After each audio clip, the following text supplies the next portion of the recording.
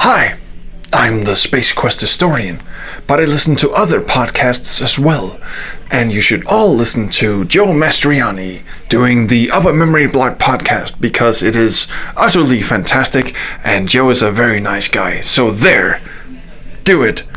Do it for Xenon. Do it for whatever you find really important. Do it! So what shall it be? Do you join the unity, or do you die here? Join. Die! Join. Die!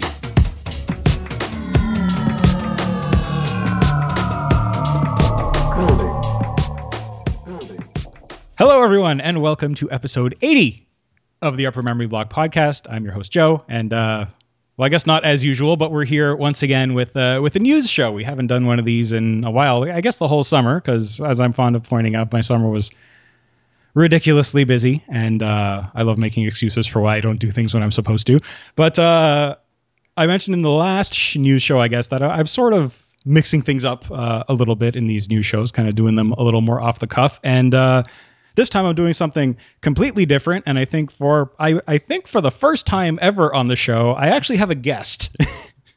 and that guest is my good friend, Brian Demodulated from the Square Waves FM podcast. Say hello, Brian. Hey there. How are you doing? I'm doing phenomenally well. How about you? I am great. I think I said before the call, I'm a little sweaty. Just got back from the gym and my back hurts. But TMI. yeah, well, what are you going to do? That's this part of the show. The beginning part of the show is where I tell people more information than they require about my life. TMI and then just enough information.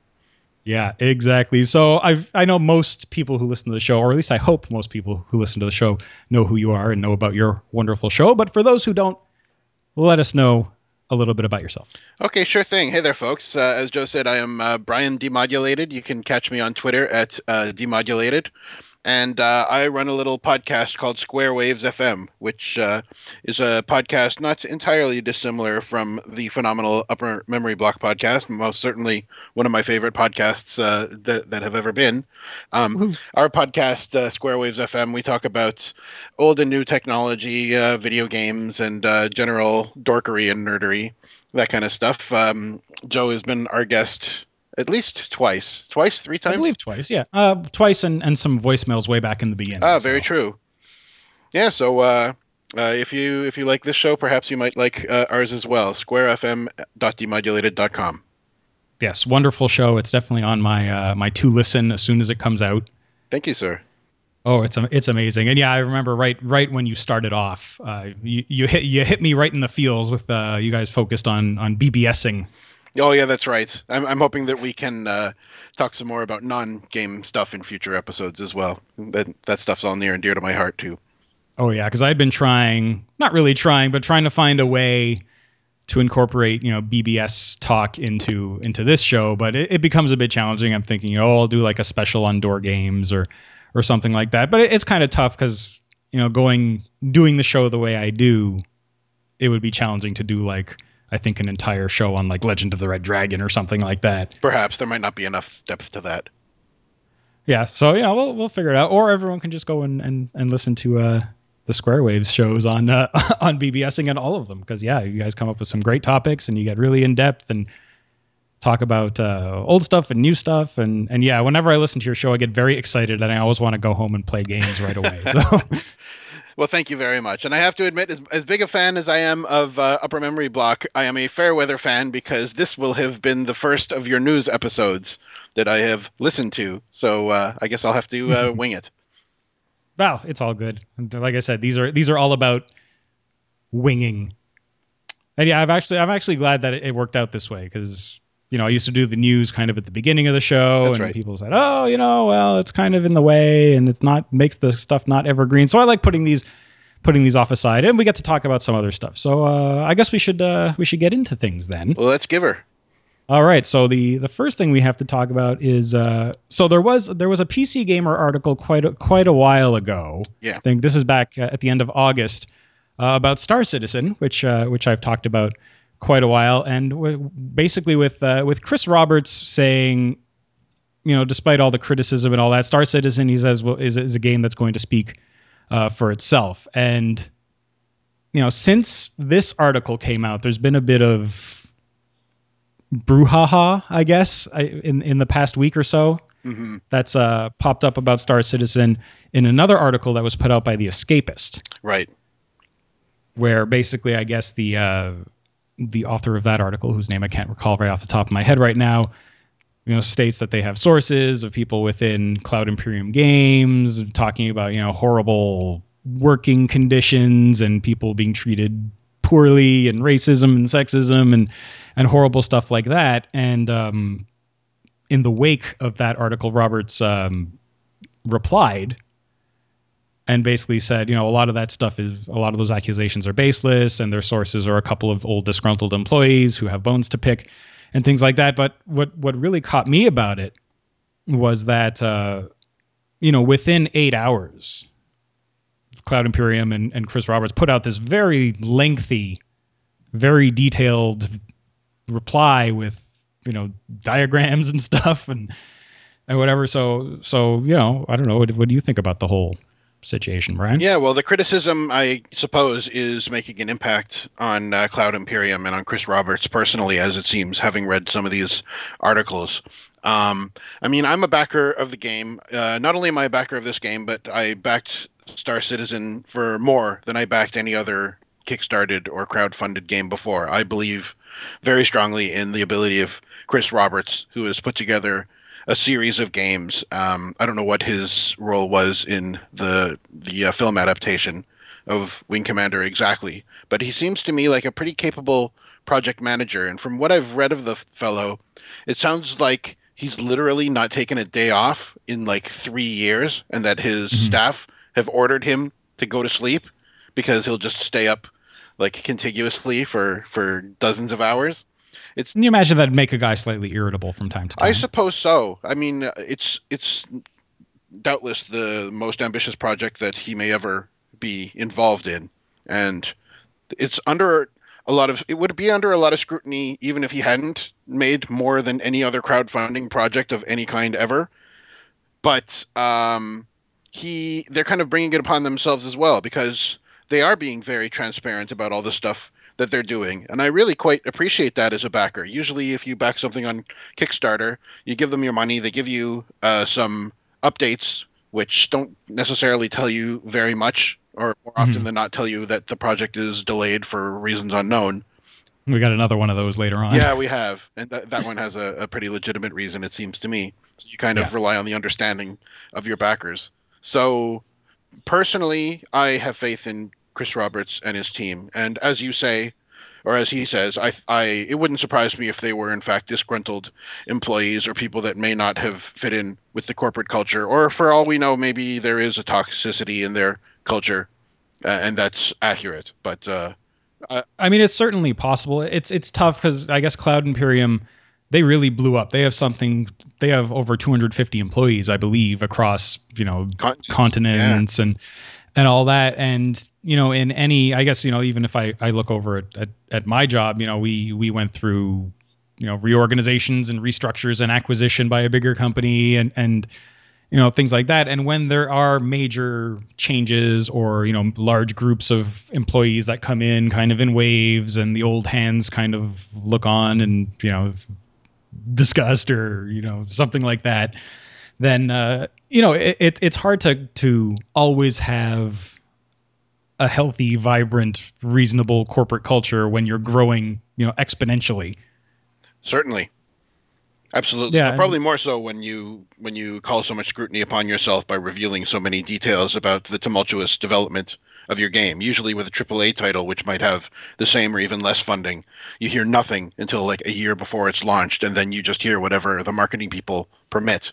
So they're you get some teaser trailer and yeah, they're being very open about it, which I guess people aren't used to seeing and are expecting it to be much more polished at every stage, I guess. Right, and I guess that's one of the challenging things. I actually sort of came up with a bit of not really an analogy, but an example today, which, if I don't say so myself, I thought was a bit clever. But really, because this is one of the biggest, I think the biggest, like you said, biggest crowdfunded game, I think we are used to seeing games come out of, crowdfunded games come out of indie studios smaller teams, this and that. I think what Roberts is trying to do here, for better or for worse, is crowdfund a AAA game. Pretty well, except that he's beholden to no one but himself, which is that much more pressure, but that much more freedom. Yeah, exactly. And I think, we're not used to seeing development and design of this magnitude being so open, because even if you go into episodes of this show, when I go into dev stories and stuff, if we had seen, I don't know, the development of Populous or something, if that was like totally open, people would be like, what the hell is this? This is like a grid and people walk around on it. There's no game here. This is stupid. I want my money back. So maybe that's a bad example because No, I think you're absolutely right. That when you kind of find out how the sausage is made, sometimes something pretty doesn't exactly get shown to you. Yeah, the parts of it are gross and parts of it are not straightforward, and parts of it have to be redone, and people don't like that. They get a polished game at the end and say, "Oh, why don't you just make this?" I'm like, well, it's not that easy. That's right. So it's kind of cool how Roberts is kind of acting as the martyr in this sense, because perhaps when all is said and done, hopefully we're going to have this wonderful game to play, and it sounds like he'll be releasing it in phases. And maybe people will be that much more appreciative and patient with games in general, knowing just how difficult and expensive it is to create one of these gigantic behemoths. Yeah, I mean, if this works out, it'll definitely set a precedent for openness in development and in project size and all that stuff. So there's a good opportunity here to change gaming, change game development and change the way it's done. And I think when people do try and do big things like this, they have to be ready for a lot of criticism because they're bucking the trend. That's absolutely true. I don't know how many other studios are going to beg to follow in these exact footsteps if they were given the opportunity to be open about their development in the future. Yeah, and I'm a backer too. I was a backer way back at the beginning, and they have my, I think, $65 or whatever. And I, for a while when all the new ship stuff was coming out, oh, this is super cool, and I kind of thought about it, but then I said, no, let me see what happens before I sink any more money into a game that doesn't yet exist, and we'll go from there. So yeah, that's Star Citizen, and I hope it comes out. Oh, I certainly hope so too. Have you tried any of the alpha builds? I have. Not recently, but probably around the same time that Elite Dangerous came out. I was trying them both, and obviously, Elite was a little more polished because it was ready for release. Mm-hmm. But I should probably jump back in. I just know, I think you said it yourself. Every time you pop open the updater, there's like 20 new gigs of updates, or literally, yes. Yeah, which in a way is a great sign. Yeah, they're doing stuff. It's a lot of assets that they put together. It's very polished. I think you'll be pleasantly surprised when you see it. I mean, they're still working on some of the core mechanics and things like that, but what you'll see, if you're like me, it's going to really blow you away. And I think they're having like a SitCon or something in the next few weeks. That's right, I believe. Yeah, so hopefully we'll see some stuff there. I know, the detractors are like, they better have something to show aside from a tech demo at the SitCon. And like, well, it's true. I think that's true, actually. And I don't think they would call a conference if they didn't have something to show. My suspicions are that they'll have that first-person shooter module in ship shape. Yeah, because the demo I saw, that looked pretty slick. I mean, I've had my doubts about, can they make a first-person shooter and a space sim and a persistent world economy and all this social stuff? Can they do this all in one shot? I don't know if it's the way I'd have gone about it. Mm-hmm. Gone about it, but that's what they're doing. To me, it's kind of monolithic and not really the way things are done these days. But who knows? Who knows? Best of luck to them. They bit off a lot. Yeah, exactly. All right, so rolling on, I guess let's go into something a little funnier. Yes. I came across this, and I feel like I had already reported on it, but I don't think I have. Apparently, there is a new version of Wacky Wheels coming out. Mm-hmm. That's quite something. Did you play that back in the day? So I never played it at home, but when I was, I guess about 12 to 14 years old, I went to a computer camp. Mm. So like a summer day camp where half the day we did programming and the other half of the day we, played sports and went swimming and did canoeing and tennis and stuff like that. It was at John Abbott College, where I later went to CEGEP because I'm from Quebec and we have a weird school system. But and so what we did is, because this was at a college, there was a Novell NetWare network. And when we weren't moving the turtle around in Logo Writer or learning BASIC, we'd play Wacky Wheels on the LAN. Mm-hmm. And so that's my experience with Wacky Wheels, and it was a very fun experience, and it was probably the first experience I ever had with network multiplayer. That's like a 16 multiplayer game, or 8-player, isn't it? Yeah, I'm trying to. It must have been. It was at least 8 for sure. That's amazing. Yeah, and it was crazy. Yeah, over the Novell NetWare network, and so it does look like the game has been delayed. I think it was supposed to come out almost exactly a year ago, because I see a blog post here from October 1st, 2014, saying that the game's not going to be released in October. And I don't see anything about a current release date. The game has been greenlit on Steam. Mm-hmm. And that was... Ooh, stop making sound. Stop. Oh. The Steam page started playing music. Oh, I couldn't hear it. Oh, that's fine. That's good, at least. But yeah, it was posted April 20th, updated 8th of May. 16th of September, it looks like a new teaser came out. But I can't see an actual release date, so I'm not quite sure when it's actually coming out. Perhaps they'll do an early access or something like that. I'm just taking a look at wackywheelsracing.com, where they have some still and animated images. It looks pretty beautiful. It's like nice and high res and quite true to the look and feel of the original, from what I can tell.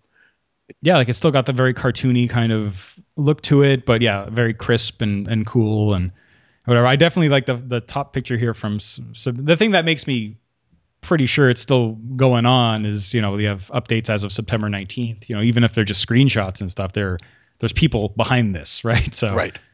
Yeah, I like the tiger there, and I remember that guy. And yeah, it's kind of like, obviously it's like Scunny Kart, right? It's like a total ripoff of Mario Kart. Yes. But hey, Mario Kart was a lot of fun, and so was this. So yeah, Mario Kart was what I was playing instead of this for the most part. Yeah, absolutely. Like to me, this and Scunny Kart were kind of like, they're like 3 peas in a pod. Yeah. So it was, I had a Super Nintendo and I played the crap out of Mario Kart, and the other ones were just kind of like, oh yeah, that's fun, but I have Mario Kart upstairs, which is way better, and I get to be Yoshi. That's right.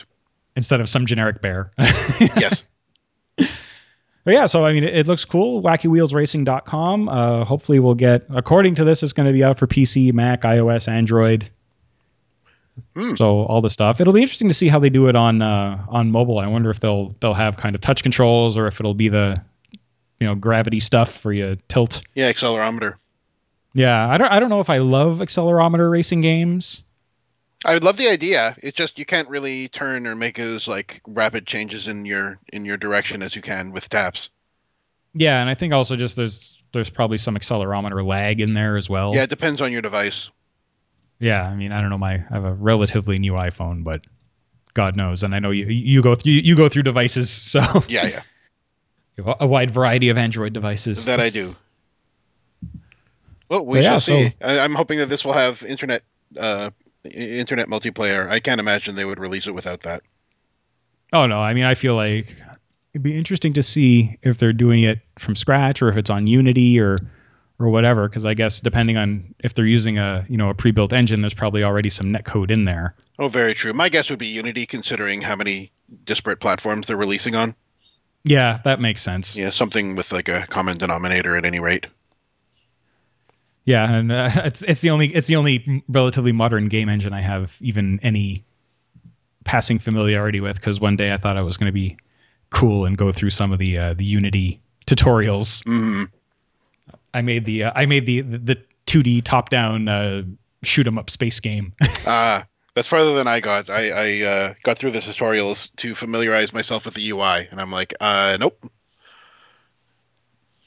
Yeah, it makes sense. I mean, it's fun, and if you have kind of a familiarity with C# or whatever, it makes life easier as well. And I do that at work, so kind of like, okay, I know how this works. I just don't know exactly what the calls are in the libraries, but that stuff you kind of figure out as you go along. But anyways, Wacky Wheels, check it out, wackywheelsracing.com. Hopefully it will come out soon, or at least we'll get some announcement as to a release date or something like that. Or like you said, an early access on Steam would be fun too. Oh, looking forward to it. I'll give it a try. Mm-hmm. All right, and so next we have a cool article. This isn't really news so much as, about a product, but a while back, Rock, Paper, Shotgun, I guess this is on September 16th. Is that it? Come on, load. Yes, September 16th. Yeah, so September 16th, Rock, Paper, Shotgun put out this very, very cool article entitled How GOG.com Save and Restore Classic Video Games. And this was like an incredible read to me. Mm-hmm. I enjoyed it a lot. Just to see the effort and the work that people go through, or the guys at GOG, the guys and girls at GOG go through just to get things running. But the most interesting part of this whole thing, I think, isn't even the technical aspect. It's chasing down the rights. Oh yeah. Yeah, they can't even get started without that.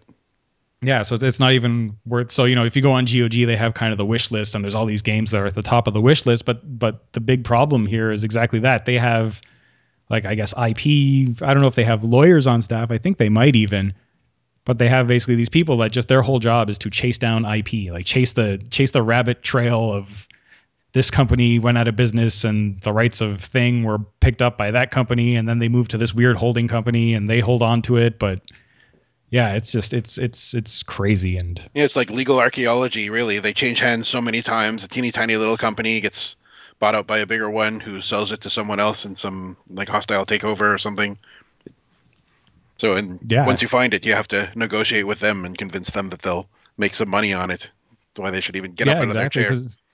Because I wonder, like, it's been a while since I actually read the article. I'm trying to remember now, like, does GOG actually throw money at people at certain points and said, oh, we'll give you this if you... I doubt it. You have to wonder. I mean, now that they've been in business for so many years, perhaps they have some clout like that, but it wouldn't surprise me if they kind of promised them a portion of the proceeds or something like that on a consignment basis.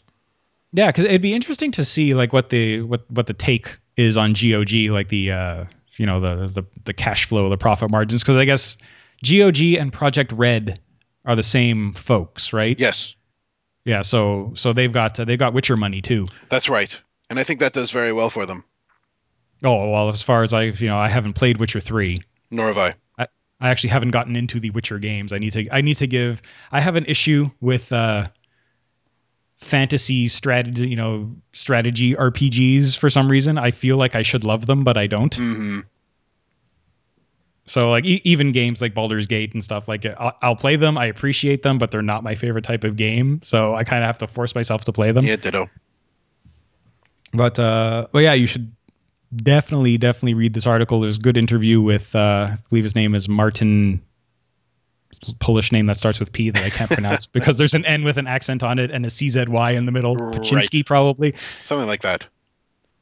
Yeah, so there's a great interview with him, and he goes into great detail about how they get these rights, the work they have to do to get stuff running, and they work very, very, very closely with the DOSBox team. Mm-hmm.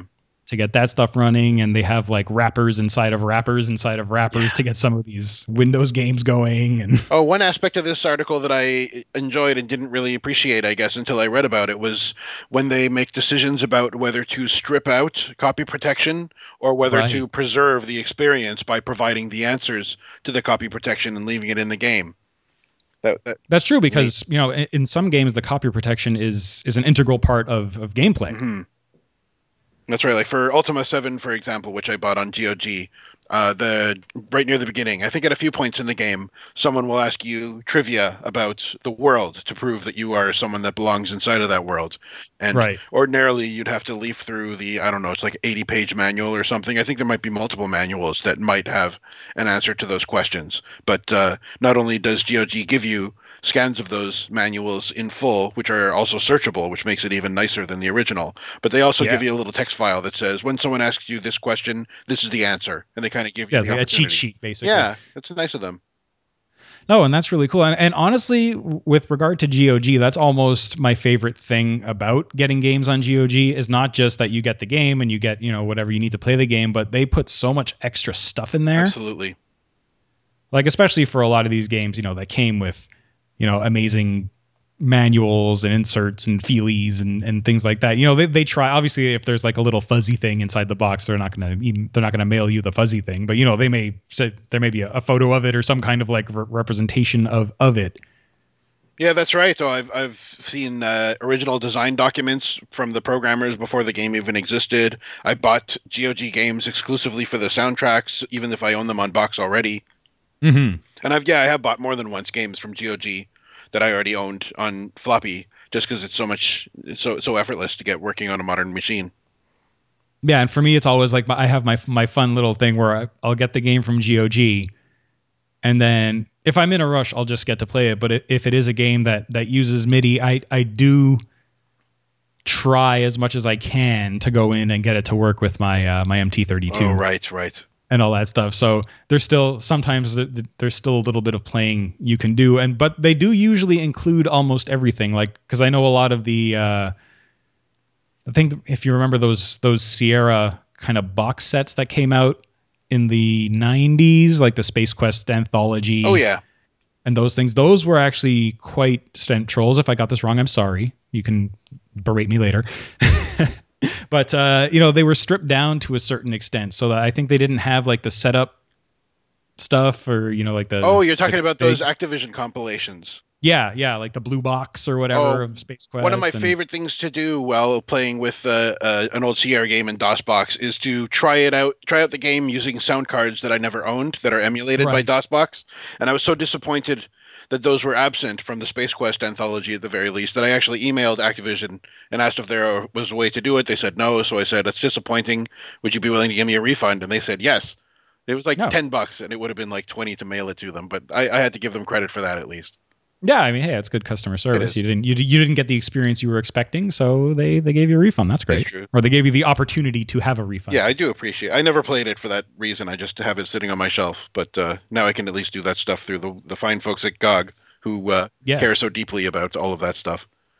Though I do believe actually there's a fan update or something to that effect that actually will lay all those files back in. Right. Which you could probably get at spacequest.net or something like that. Again, trolls, tell us if we're wrong. I'm sure he will. It's what he does best. Absolutely.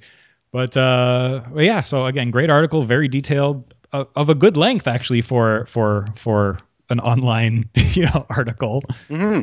Because no one has any what's the word? Attention span anymore. I have such a short attention span. I can't remember the word attention span. Yeah, it was a good bit of journalism. A very enjoyable read, especially for your fans, no doubt. Yep, absolutely. So yeah, definitely give that a read. Next, what do we got here? 13 years after release, Age of Mythology gets a new expansion. Did you ever play Age of Mythology? Not really. My wife loved it. My wife loved it so much that that her father, in response to the sounds that he would hear coming from her bedroom, he refers to all video games that she plays as quote-unquote squishing peasants. Well, to a certain extent, he's not that wrong. I think he's probably right. How about you? Did you play this one? No, not really. I was into RTSs. I never got into kind of the Age of Empires group of RTSs. Me too. Like the Age ofs. Like I was more a Blizzard / Westwood. Yeah. Kind of RTS. Like I was big into Command and Conquer and obviously, like Warcraft and Starcraft and all those. And these ones kind of passed me by. I knew about Age of Empires and Age of Mythology, but I never really played them very much. So I guess with regard to Age of Mythology, it re-released a while ago on Steam, I think last year. I think so, yeah, the HD version. Yeah, so they kind of HDified it. They put in all the existing, I was going to say DLC, the existing expansions. When did we start using that term versus expansions? It's a good question. Obviously not in the time that I follow. Before, you used to go and buy a disc and you put the disc in and you installed it and, that was an expansion. Yeah, that's right. I guess it's approximately around the time of Oblivion's infamous horse armor. Right. I don't even remember what they called it then, but... That was the stuff, origin. mods, paid mods, but I guess that these days paid mods has a very different connotation after Steam's little debacle there. Yeah, that's right. But yeah, so they're saying basically, 13 years after the game came out, an expansion called Tale of the Dragon is coming out that is based on Chinese mythology. Sorry, the game came out 13 years ago, and this is the first expansion released in over 10 years. How strange. Presumably for the HD version. They don't really specify in this article, do they? No, they don't. I think it would be interesting. This article, I think maybe more information may have come out since this article on the 21st of September, because October 2nd they did a live Twitch stream of the game, and it's still pre-release. Development is half done to a certain something like that. So we're not looking for it coming out very soon. But it'd be interesting to see, if they have. Because really, I guess for the HD version versus the regular version, would they just have two sets of resources, or do you think they actually made modifications to the core game engine? I don't know. I mean, I own and have just barely played the HD version. My wife bought it for me, I think, last winter, hoping that we could play together. But she slaughtered me, and I got crybaby-ish very quickly. So I think I don't remember whether they created new assets for the new HD version or if they just zoomed it out more, or both. Plus, it's widescreen as well. Mm-hmm. I just don't know. Yeah, so if you're a fan, then you got something to look forward to. And it's interesting, and it sets an interesting precedent of maybe we'll get I don't know, a new expansion for X-Wing or something. How cool would that be? Or that would be amazing. A remake, maybe. Fingers crossed. Oh God, I would die. I know, I'm drooling already. Well, hey, who knows? Force Awakens there's X-Wings in that. Yeah, that's right. Oh, and the new Battlefield game. I think it's Battlefield. Yeah, the beta went live today, actually. Oh, that's right. You gonna play that? Is it available? I don't have a modern console. It's for PC as well. I don't know whether. Oh, it's for PC as well. Yeah. Then I probably should. I need something to talk about on my other podcast where I talk about Star Wars. Oh, right. Well, that'll give you some fodder, I'm sure. So yeah, I kind of feel like Star Wars games are kind of a good cross section between Upper Memory Block and the Star Wars stacks. Oh, sure, and there's no shortage of Star Wars games, as we discussed on Square Waves FM once. On 2 episodes, no less. Oh, that's right. We had so many we couldn't even squeeze them all in. We've got a good 4 hours worth of Star Wars games to talk about. And we scratched the surface as far as I remember. Yeah, absolutely. So yeah, definitely something to check out there. Next, something near and dear to my heart. The Red Baron prepares to fly again. So there's a new, I guess, a second Red Baron Kickstarter that is coming out from Damon Sly, who's the guy that did the original Red Baron. If you go way back to, I can't remember, sub episode 10 of this podcast. Yeah, Dynamics, right? Yeah. So he's the guy that did all Red Baron and then all the Aces of Star. Yeah, did he do A10 as well? I believe, did he? I think he may have. I think so. Same engine anyway. Yeah, so he is so back in 2013, I believe it was, he had one Kickstarter for trying to bring back Red Baron, and I don't think I'm a big Red Baron fan, and I did not, I believe, actually give to that Kickstarter because it just didn't feel right. Because to me it was, he was trying to make kind of it came across to me as like a multiplayer arena battle. Oh, right. Of just hey, I'm in a SOP with Camel and you're in a Fokker DR or whatever, and we're going to deathmatch. And I'm like, well, that's not what I want. That's not Red Baron. I want procedurally generated missions and, stuff to take me through the war. And I want to be able to, have a guy and have him get medals. And I'm a sucker for that stuff. I'm a big sucker for having a guy and having him get awards. That's why Wing Commander 1 was my favorite.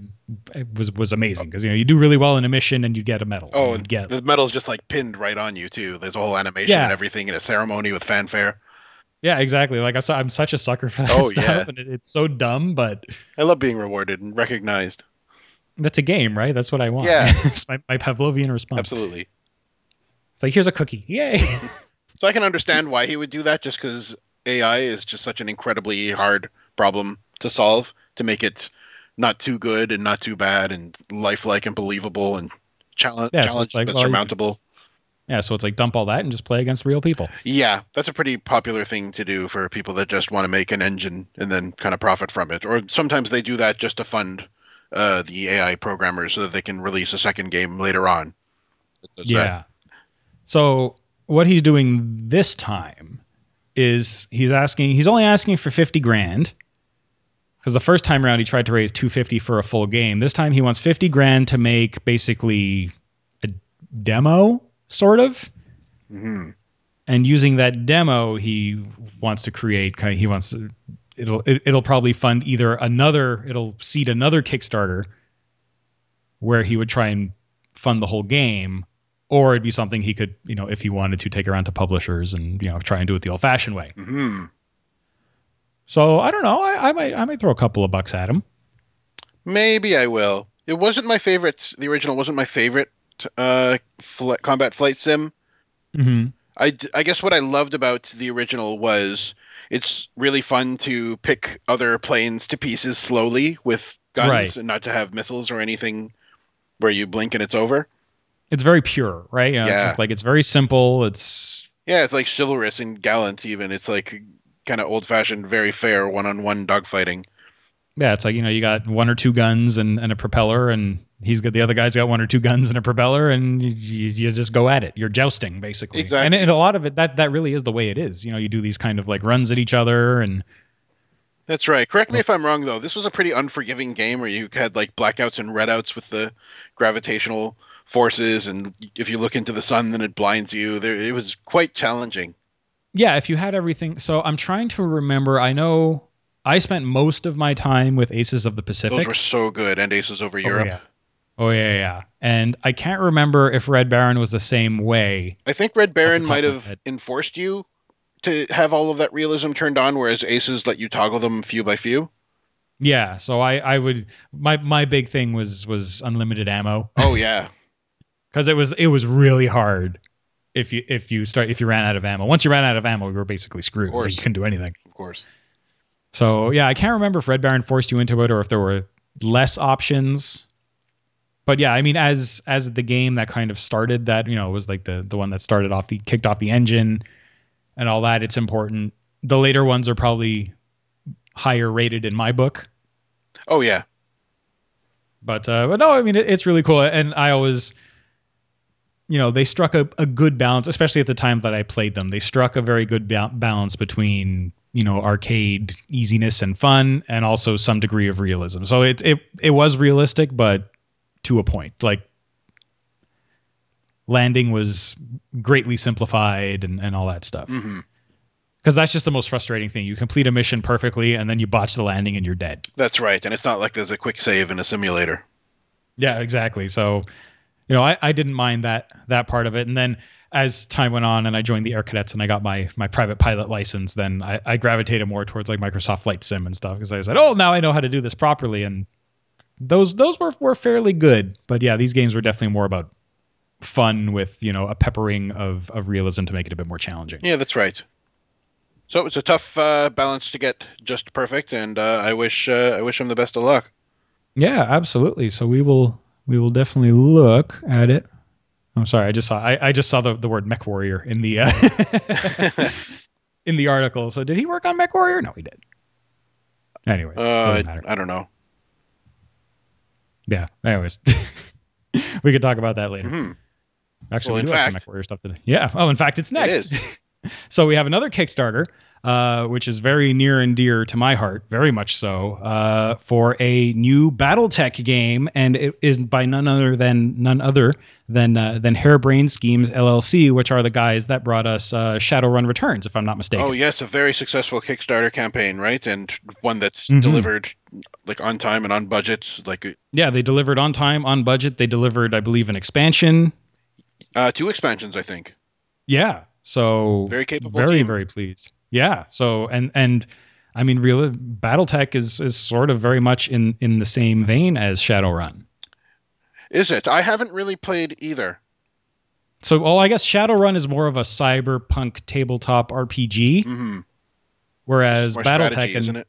Yeah, this is more tactical combat, strategic combat, like hex based. It is. I played some. I guess I did. Yeah, play it's this. hex based. Yeah, I played some tabletop BattleTech when I started playing it at that computer camp I was talking about. But surprisingly, I'm trying to think. I started playing BattleTech after I played MechWarrior 2. Okay, so it already whet your appetite for that universe. I mean, big robots, right? You grow up on Transformers, you got a thing for big robots. Of course. But I got very heavy into the BattleTech universe. Like I have I think a good 20 of the BattleTech universe novels, and I have all kinds of game source books. So I have BattleTech and CityTech, which are kind of BattleTech was kind of the base tabletop game, and CityTech was the kind of a more advanced game. And in CityTech, there was more like there were urban maps, there was infantry, more stuff like that. So just more complexity.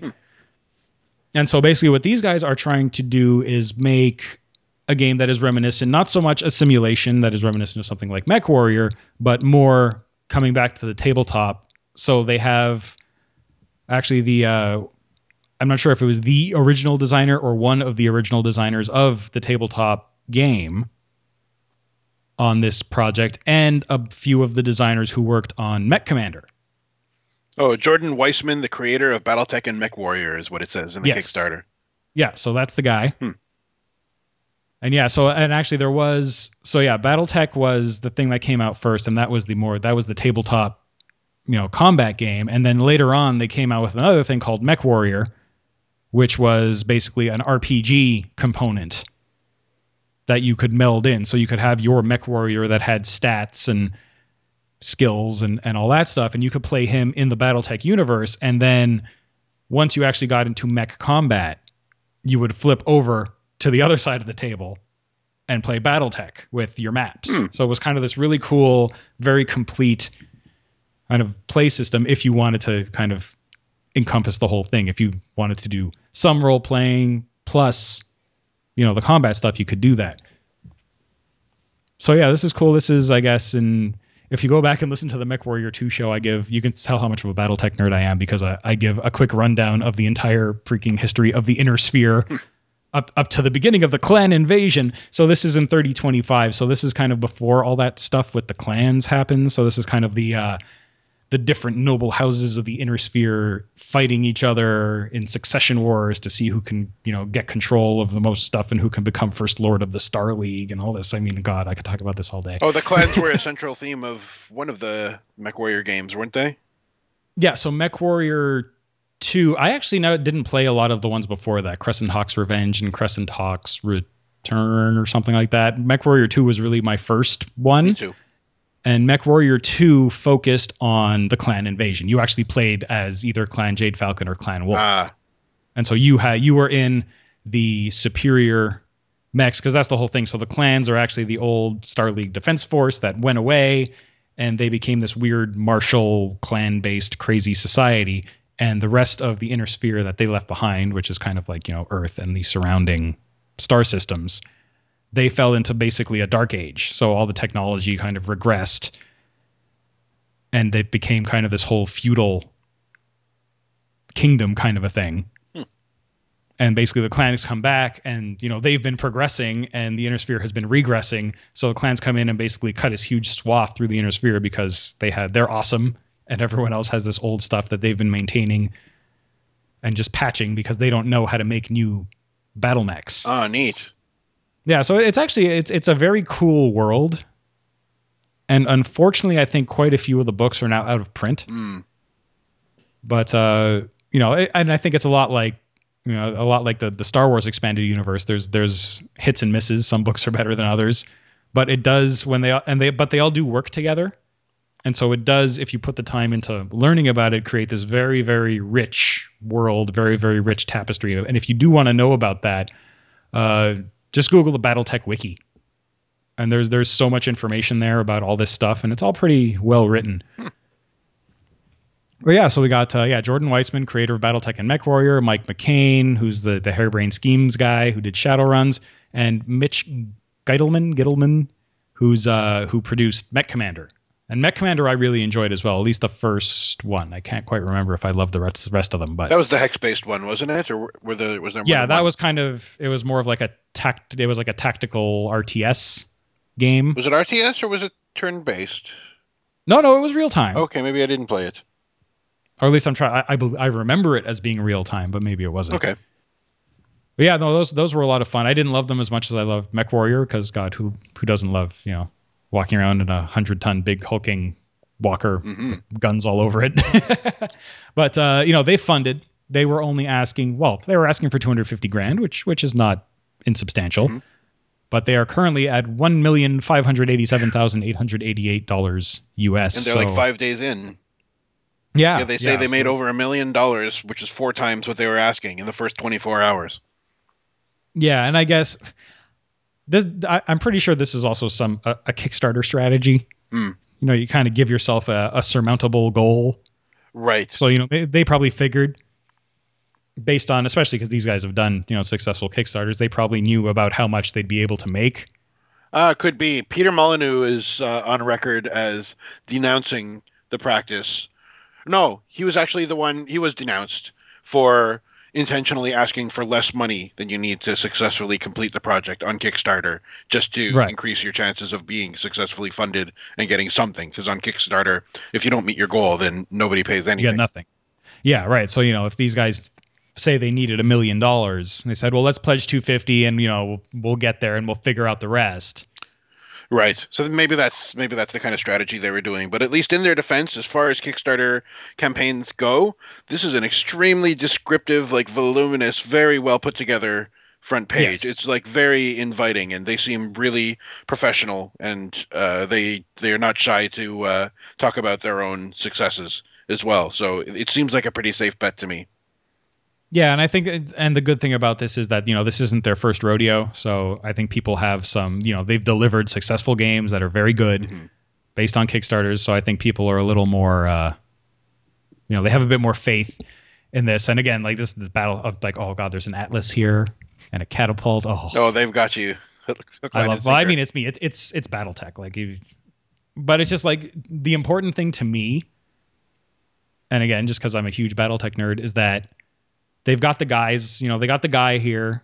They're taking into account the world. They have all the houses, they have the right sigils, and they're not mucking around. It's proper. Mm-hmm. Oh, that's good. So they're respectful of the lore. Yeah, and that's a very important part of BattleTech, because a lot of it, yes, it's all about mechs blowing each other up and everything, but there's a lot of political intrigue with the noble houses and the families that are in charge of them, and it's just and each kind of house and each I can't remember exactly what they're called, but basically each small little city-state kingdom thing in the inner sphere has its own culture. The Draconis Combine is very feudal Japan, and they basically explain that because they say, well, people went out from Earth, and Earth is a thing, and Earth exists, but it's kind of semi-abandoned, and it's been taken over by this organization called Comstar, and Comstar is actually kind of like the phone company of the inner sphere. They control these things called HPGs, which are hyperpulse generators, and that's how they provide faster than light communications, but they control it, and Comstar has become this really weird insular pseudo-religious organization. So they turned the Earth into a telegraph relay? Yeah, basically. Like a semaphore flag? Yeah. That's pretty cool. And and Comstar, they kind of they became kind of the self-proclaimed defenders or keepers of technology. So yeah, it's all very cool. I mean, like I said, I could talk about this forever. I should probably do a BattleTech podcast. Oh, please do. And another cool thing, and then we'll get on to the next thing because I'm dragging. But as they get into these different reward tiers, you actually get access to some novellas that are written by Michael A. Stackpole, who, if you're a fan of BattleTech writing, if you're a fan of Star Wars Expanded Universe and other sci-fi in general, Mike Stackpole is a very accomplished, very amazing author. He's the author of some of my favorite Star Wars Expanded Universe books, the X-Wing series. which is all about, all these expanded universe stories about Wedge Antilles and Rogue Squadron and all that. And they are by far some of my favorite Star Wars books. So to get some new writing from him in the Battletech universe, he did kind of some of the seminal Battletech books. So it'll be great to get some new writing from him too. Oh, that's great. Hopefully they'll release that stuff before the game is launched. I hate when, that's exactly the kind of stuff you want to whet your appetite in preparation for the big show. Oh, absolutely. Yeah. And I hope, it does. It's not kind of like, oh yeah, you're going to get everything in 3 years when the game actually comes out. Right. Yeah, so that's that. Check it out if you like Battletech, if you liked Mech Warrior, if you liked Mech Commander, if you like those PlayStation mech games that I can't remember. Mech Assault, was it, or something like that? Are you thinking of the crazy one with the incredible controller? Well, there is that one. Battle something. I can't remember what it's called now. Yeah, there's that. But there were actually some full-on Battletech games that were a little more kind of run-and-gun arcadey on consoles, too. Okay. Not familiar. But hey, anything, if you like Battletech, if you like the fairly awful animated show that lasted for one season, which you can find for free on YouTube, I'm a sucker. It's a guilty pleasure of mine. It's really bad. It makes Transformers look good, but I don't know. Big robots again, and there's computer graphics in it. So sweet. Yeah. Okay. Enough of that. I'm going to, because I could keep talking about this forever. So next we have some Larry news. So we have, I guess this is a fan project called Leisure Suit Larry and the Land of the Lounge Lizards, AGI. Mm-hmm. And so this is basically an adventure game remake. So this is a rebuild of the original game, but in the AGI look, it's not kind of an SCI remake or anything like that. It's the old original game, but with, I guess we can call it quality of life improvements. Sure. So basically it's like a point and click AGI game. That's fantastic. Yeah, it looks really cool. It's being done by, I think, one guy. A guy named Arjun Van Dam, and I'm sure our friends who are very active in the AGS community probably know about this a little more than we do. Apparently, this guy also did a fan-based adventure in Futurama, or about Futurama. Oh, yeah. I don't know if it was a playable demo or just a little teaser kind of a thing. I don't think he got much into it, but it looked incredible. Mm-hmm. So this basically, it looks like he's kind of taken, it's almost, according to this article, almost a one-to-one kind of remake of the game, but with, did he remove the parser completely? I believe he did. Yeah, one of the screenshots here shows a mouse cursor hovering over kind of a LucasArts style, dialogue tree kind of a thing, multiple choice. Mm-hmm. So that's kind of cool. Yeah, it's kind of an interesting take on the genre, because I know some people I myself, and I know a lot of our friends are, AGI purists, and they say, oh, well, parser is the only way to go and whatever. I think because for me, my first adventure games were SCI. I think my first one was probably Space Quest 4. Mm. To me, that's kind of like my primordial adventure game, and I can appreciate the parser, but I find it more frustrating than anything. Yeah, most people would nowadays, I think. Yeah, especially just trying to figure it out. What do they want me to type? And as time went on, the parsers got better. But well, I mean, if you want a text parser version of this game, there's no shortage of places to buy it anyway. So yeah, exactly. If this opens it up to new audiences with a new control scheme, but with everything else as the original look and feel, then I think that's phenomenal. Yeah, because there is something about the AGI kind of look and feel that is nice. And I'm always very impressed with what they were able to do with, this super low resolution, super low color palette, and, make everything have a look. Mm-hmm. So I really enjoyed it. And frankly, to be perfectly honest, I did not enjoy the recent Larry remake. Yeah, me neither. Drama aside that surrounded that whole thing, I didn't find it a particularly great game. It had its moments, but it didn't feel like the original Leisure Suit Larry to me, which is honestly what I just wanted in a prettier form.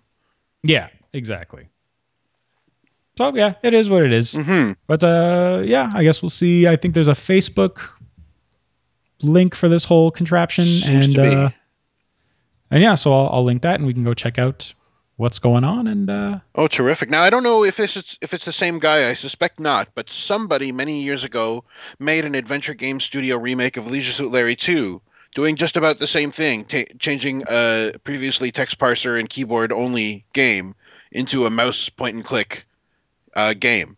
and it's very fully cool. playable from the beginning to end. And it's very much like this one, where they think they took away all the opportunities to die, or if you die, then it resets you to immediately before, so that you don't have to replay a huge amount of it. It's very, very well polished. It's done exceptionally well, and I do believe Al Lowe himself complimented this fan on this one man project. So this looks pretty similar. Cool. Yeah, and I guess that's the other big thing about this one is they do say that they took out, I guess, most of the no-win scenarios, and you don't have to save every 3 seconds, because if you die, you just roll back to right before you were going to die, and you could do the other thing. You could do the thing you didn't do. That's right. I believe they also mentioned that Al Lowe was aware of this project and gave it his nod. Cool. Which is good, although he is not the owner of the intellectual property, so this could, if we're very unlucky, be one of those examples of an incredibly ravenous, amazingly enthusiastic fan doing something wonderful for the good of the community, and it gets pulled on launch day. So fingers crossed for this guy, because he's doing a great job from what I can see. Yeah, I guess we'll see. So this goes back to that GOG article. I assume that technically it's still owned by Activision, and I guess they gave Replay rights to do a game. Or does Replay actually own the rights? I'm not sure. I know that Replay had kind of tentatively expressed interest in remaking, quote unquote, all of the games kind of in succession. Mm-hmm. I don't think that's going to happen anymore, but I can't imagine. No, I think if it's going to happen now, it would come out through, Sierra.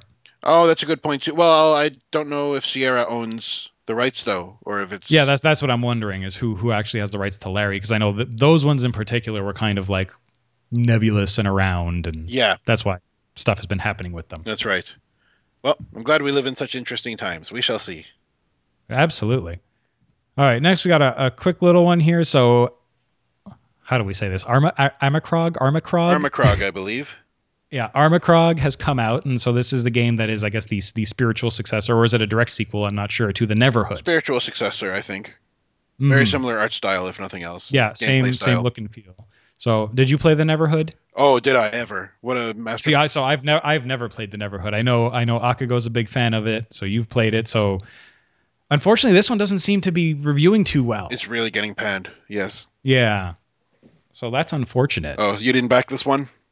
No. Yeah, I backed this one just because I had such phenomenally fond memories of Neverhood. I've heard it referred to as like a Myst-alike, where you kind of wander around and you'll solve some kind of arbitrary environmental puzzle before unlocking the next little bit of the story or the next environment or what have you.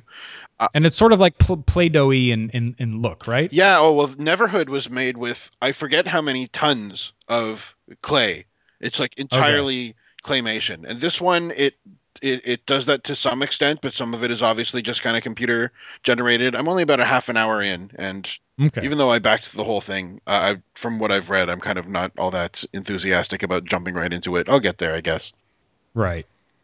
So then what you've played, have you enjoyed it, or does it at least give you kind of the same feel of playing the Neverhood? Very much the same feel. It controls a lot like a point-and-click adventure game. I mean, you point and you click, and you walk your guy around. There's two protagonists now instead of the usual one.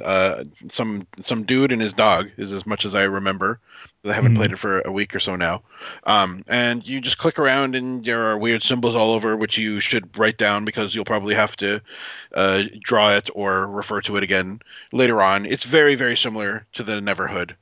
So I'm not entirely sure what it is about this one that's so much poorer than the Neverhood, or maybe just this genre has not aged as well as it ought to. But and I've also been told that the beginning of the game, the first 10 minutes, are just absolutely beautiful and magical and wonderful, and it's kind of downhill from there. So having played not too much further than that, I would agree that the intro is extremely beautiful claymation animation. It's the same animator, Doug TenNapel is his name, that did Earthworm Jim, which is one of the best animated games that you're going to find. That's like... Oh, yeah. Yeah, but I think that's like traditional pen and paper kind of animation, where it's just stop super motion. Smooth, super great. Yeah, and yeah, I'm on the Steam page right now, and I'm looking at the video, and it does look really cool. It sure does. It sure does. So hopefully that's enough charm to kind of keep it engaging throughout, because it sounds like the gameplay itself is pretty hit and miss. Yeah, and I'm over on, so you can definitely get it on Steam for. It's nice that Steam does local currencies now, but now it's kind of useless for me to tell anyone how much anything costs. It is $27.99 Canadian. So whatever that means to you. That's right. Thank goodness for I'm that assuming it's too. I around. bet it would be an extra $10 if we still had to pay in USD. Oh yeah, well the exchange rates are so horrible right now. Sure are. That I'm assuming it's $25 US kind of a thing. Yeah, probably thereabouts. 2025 kind of a thing.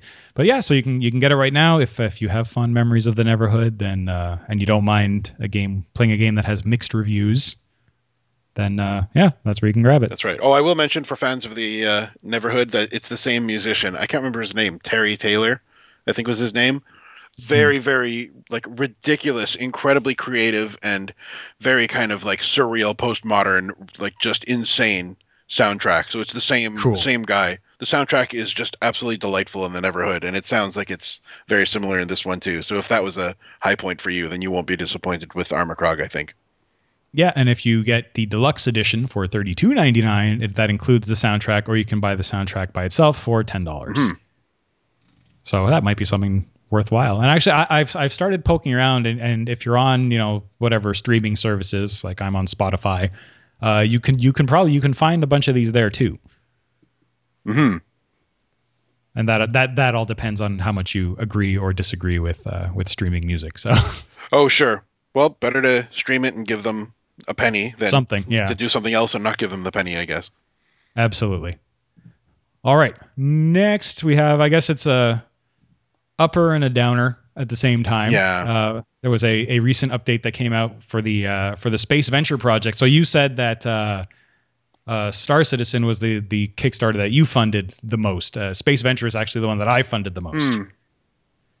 And so the game is assuredly late. I think it was supposed to come out when, like 2013. I something think like it's that? about 3 years late now. Yeah. Yeah, so we're coming up on 3 years late, and there's been various reasons for that, but this last update has set a release date, which is in 2016. I think, is it November 2016, something like that? Yeah, they finally agreed upon a release date. I believe it was. I believe it is Q4 of next year. Yeah, so and that wasn't super enthusiastically received. Yeah, November 30th, 2016. So yeah, it wasn't super enthusiastically received by the fan community because, well, it's over a year away. Yeah. But as you kind of get further into the update, you understand why there's been a lot of, I guess, personal life stuff going on with both of the two guys from Andromeda that hasn't been great. I think there's been deaths and Alzheimer's and cancer scares and all kinds of stuff going on there. So it's unfortunate that the game is delayed, but I can't think of a more valid reason, frankly. Yeah, no kidding. I mean, they're real people. It's a small team. It's a little kind of labor of love, fan-funded project. They're taking their time. I'm sure that most of the real fans would agree that they'd rather have a finished, polished, complete, stable game later than a broken, buggy thing today. So yeah, because I mean they're really like from the art assets and the little gameplay stuff that has been released. I mean, this is a great looking game. They're not just kind of. I think I believe they're using Unity, if I'm not mistaken. Yes. But this isn't like an AGS thing or whatever. This is like high res 3D kind of stuff. So they're really in there, and I know they've been working on a lot of. And I think it says it doesn't necessarily say it in the update, but in a lot of the conversation that's been going on around it, it's not that no work has been happening on the game. There has been work going into the game every day by various people. It's just that it hasn't been a lot of the humor stuff, the writing, a lot of that stuff has kind of fallen to the wayside because, both of the two guys were pretty much, and I guess Scott Murphy's the funny guy. And yeah, with his situation, I guess with his mom and everything, it's kind of hard to be funny when, your life isn't in a positive place. So, I definitely understand that. And I would say overall, the reaction has been not as bad as I was expecting it to be. Yeah, I would hope not. Yeah, I mean, there are people who show up because, it's the internet and it's anonymity and people can be big jerks and people say, oh, I get sick and I still have to go to work. It's like, well, no, not necessarily. If you're sick enough, you won't go to work. Yeah. So, I definitely I definitely get it. And, I will admit I'm pretty involved in, not as much as some, but I'm fairly involved in the Space Quest fan community. It's kind of one of those communities that I've always been a tangential part of. So like I think back in the 90s, I was a member of SpaceQuest.net and the Virtual Broom Closet. So I think I knew trolls and those other guys indirectly without knowing that I knew them like 10 years ago. That's very cool. Yeah, and then I came back to the whole thing when Space Venture came around, and it kind of it pretty much coincided almost with me starting the show. It was like I think 2 months or so after I started doing the podcast that this Kickstarter released, and it was kind of like, wow, this is incredible. I can't believe I had the show about this stuff. And yeah, because I think I did Space Quest in episode 5, and in episode 5 I talked about this new amazing Kickstarter that was coming out. So it's going to come out, and the team is definitely is committed to it. But the thing that I would say in as much criticism as I'm going to give, I hope that moving forward, they're a little more open. Yeah, I think that's fair. And not necessarily open with, like my wife's sick or we're not feeling well or I have this going on in my life. That stuff I don't care about. What I would like, a really great example that I think people should follow is the Thimbleweed Park guys, kind of they do a weekly stand-up meeting podcast. It's about a 10-minute podcast where, and God, their names are totally escaping me now. Maniac Mansion guy, Ron Gilbert, yes. That him? Yeah, and Gary Winnick and one of the other guys, they get on and they say, each of them, just a few minutes. This is what I did this week. This week I worked on backgrounds for these rooms and blah, blah. Next week I will continue doing that, but then we may also do a demo playthrough to do bug fixes and like just mundane stuff like that. I think is really amazing just from a transparency perspective. Like when one of the guys is like, oh, well, I'm not going to get much done next week because I'm moving. Oh, okay. And it's not that we deserve it or that, it's, we gave you money, so you have to tell us everything that's going on. But I think it's cool. Yeah, I think that's a wonderful idea. Yeah, so, hopefully, they'll do something like that. Because, these big polished updates that they've been putting out for Space Venture, it's cool. It's nice to say, oh, look, we have this really great big thing of content and we have like a video of this scene and here's a preview of this puzzle. And that's all well and good. And I'm not saying don't do that. But I think it's nice to know how things are rolling. Yeah, I think so too. That actually reminds me of something. There's a cartoonist from Toronto I really like. Her name is Kate Beaton, and she does a comic series called Hark a Vagrant. And she kind of mentioned in an interview lately that she likes to do kind of two kinds of comics. This is relevant, I promise. One is her usual, like, making fun of historical figures, sort of regular comic strips, but she also likes to do, every now and then, a comic about her family and about herself and about her real life. And she does that to kind of bring her audience a little bit closer to herself and to remind people that she's not just some product, but she's also a real person with these real, like, hopes and dreams and fears and tribulations and all of that kind of stuff. So I think that's exactly where you're coming from here, kind of encouraging these folks, the two guys from Andromeda and the Space Pope and all of those folks, to just kind of bring us into their world a little bit, especially if they'll be hanging on to our money for a total of 4 years past the supposed launch date. Yeah, absolutely. I think just a little bit of transparency there, just to say, hey, this is what's going on. We're not broke. We're not things are rolling forward, and this is what's happening. So yeah, I think that's right. That being said, this most recent update on Kickstarter is update number 104. Yeah. It's not to say that they haven't been putting out updates. They certainly have. Like 30 a year or so. That's not too bad. That's like one every 2 weeks on average. Yeah, no, not quite, but.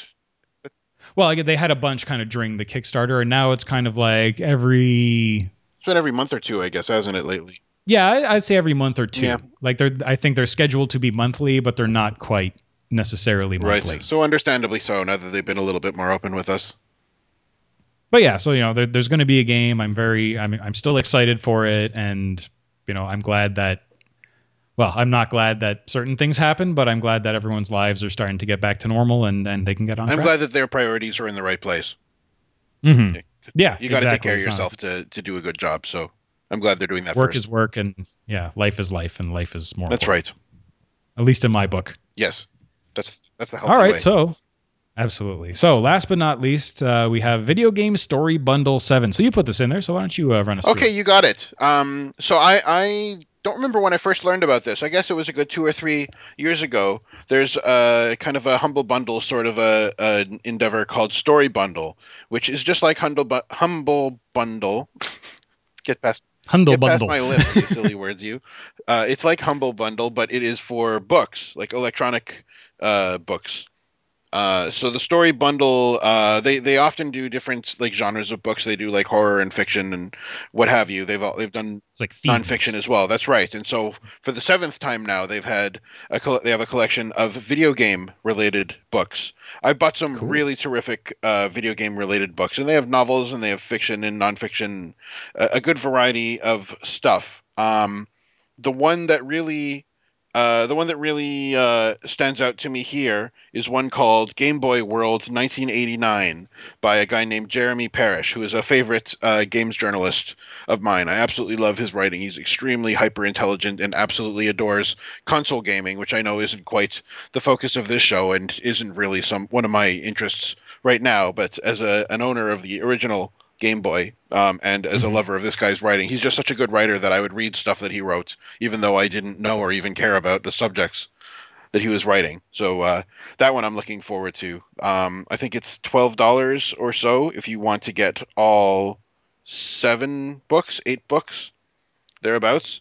So anyway, you can go to Story Bundle. There's 8 books and 1 audio. Oh, there you go. And I think the audiobook is for one of the books that you get in. Yes, Mona by Leigh Alexander and Emily Carroll. Yeah, that's right. Yeah, Lee Alexander from Gamma Sutra and Emily Carroll. I don't know if she's a Torontonian comic artist as well, but she worked on a game called The Yog, which was by a Torontonian game designer by the name of Damian Summers, which is a great game, and she's an awesome cartoon comic book artist. So I'm sure that's... God, you know way more about the Toronto scene than I do, being an immigrant from Montreal as I am. I got to meet Damian Summer. It might have been the night that I brought my own text adventure game to Bento Miso, the game group work office space, shared office space kind of a place. They have these regular game nights, and I brought one night this game that I had written for people to play, and so did he. He was almost finished this like board game style local multiplayer game. So he was showing that around, and while I was playing that with some people, some other people were playing my game. So I have kind of a personal connection with Damian Summers. That was Awesome. good stuff. So yeah, I've gotten tons of great enjoyment from the story bundle. They give DRM free versions of the books. I don't know if they're PDF or what, because the version that I usually opt for is the Amazon Kindle version. So you can get both DRM free as well as Amazon Kindle versions, which will work on a Kindle reader or on a tablet or a phone or on your PC or anything with a web browser. And you can opt to give some of the proceeds to charity as well. I'm actually interested in Stay a While and Listen. Oh, that's Stay right. a While and Listen. That's right. Oh, that was a very good Sean Connery does pseudo crappy Sean Connery / Deckard. That's right. Yeah.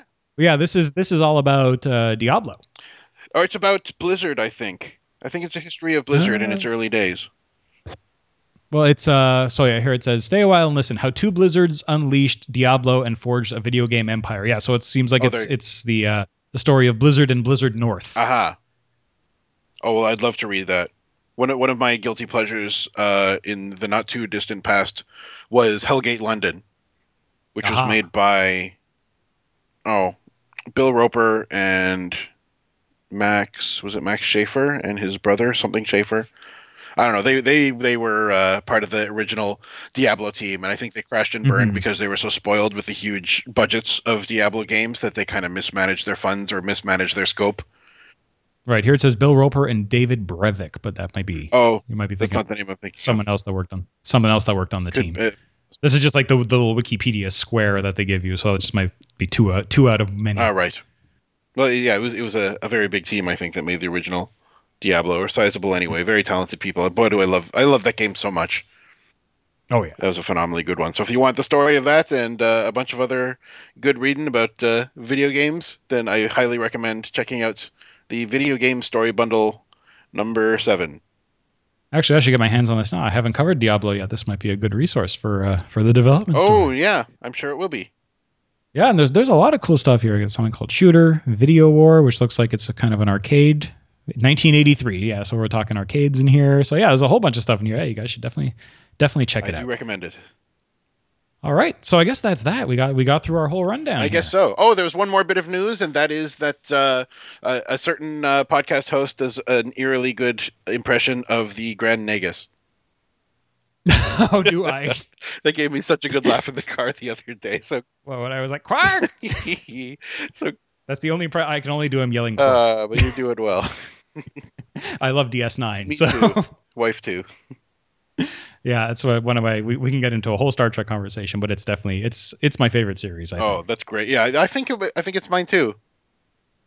Just from a because I love, and maybe people get this from the show. I love story. I love character, and that kind of thing. And that is definitely the one that focuses the most on the people. And it has the best kind of primary story that's introduced in the first episode and concludes with the last one. It's a great overarching story. Yeah, and that was a big experiment because TNG and obviously original series was a product of the time. We didn't have DVRs, we didn't have DVD collections, we didn't have anything like that. So you couldn't really reference. You had to be able. Every show had to be self-contained because you might miss 10 of them and then see one. And then TNG was sort of in that same vein. And then with DS9, they kind of went into, well, let's try and tell a story here. And then they kind of went from there. That's right. I don't know if it worked very well for them. I don't know if it was the most popular by any stretch. Probably not. But it worked for me. Absolutely. So yeah, it's definitely one of those ones that if you didn't really love it at the time, because I know some people couldn't get past, what was that one in season 1? I'll Move Along Home. Oh, which one was that? That's the one where they get shoved into the that weird game. Oh yeah, that's right. With the weird aliens that are like stuff. Yeah, right. Yeah, exactly. So a lot of people kind of gave up at that episode. Oh, you're kidding. I kind of like that one. I thought it was dumb, but I watched it. I liked it. I didn't think twice about it, but some people were like, I saw that and Mrs. said, this isn't Star Trek, this is silliness, and I'm not going to watch this show anymore. What a shame. They're lost. But if you haven't, definitely, and you're, at all interested in sci-fi and Star Trek, and you haven't given DS9 a chance, you should, because it is genius, especially once you get closer to the end. Yes. I will second that. Because things just absolutely. So that is great. And well, Brian, thanks so much for coming out. I think we did all right here. This was a good experiment. Oh, I hope so. It was a real pleasure to talk to you again, and I really appreciate the invitation onto your fantastic show. So thanks a bunch. I'm a lifelong fan. Oh, well, thank you very much. And of course, like you said at the beginning, if you guys like this show, then you will probably like Brian's show. So go check out the Square Waves FM podcast at, I believe it's squarefm.demodulated.com. That's what you said. Thank you very kindly. Or you can find it in your podcast directory. And as usual, let me scroll down to the bottom of my notes over here so I can go through the stuff. Next time, we are still talking System Shock. I've been having a ton of fun going through the game and being very poor at it and having a bunch of people tell me all the things I'm doing wrong. But yeah, I think it's going to be a very interesting one, and I'm sad that I've only played System Shock now. Wow. I'm going to have to get into that. Yeah. I couldn't play it in its original form. I'll look forward to your review and your show anyway. Yeah, I mean, it's a little teaser. The controls are still not perfect, but they're better. Okay, that's good. That's what kept me out of it. Yeah, it's a challenge, but once you get used to it, you get used to it. So let's look forward to that in a week or two. I also need to go through System Shock too, so they're big games. And yeah, so as always, send email or audio comments to podcast@umbcast.com. And yeah, you guys know all the rest of that stuff. So, find us on all the places and reviews and all that noise. So that is that. And we will see you next time for System Shock here in the Upper Memory Block. Battle control terminated.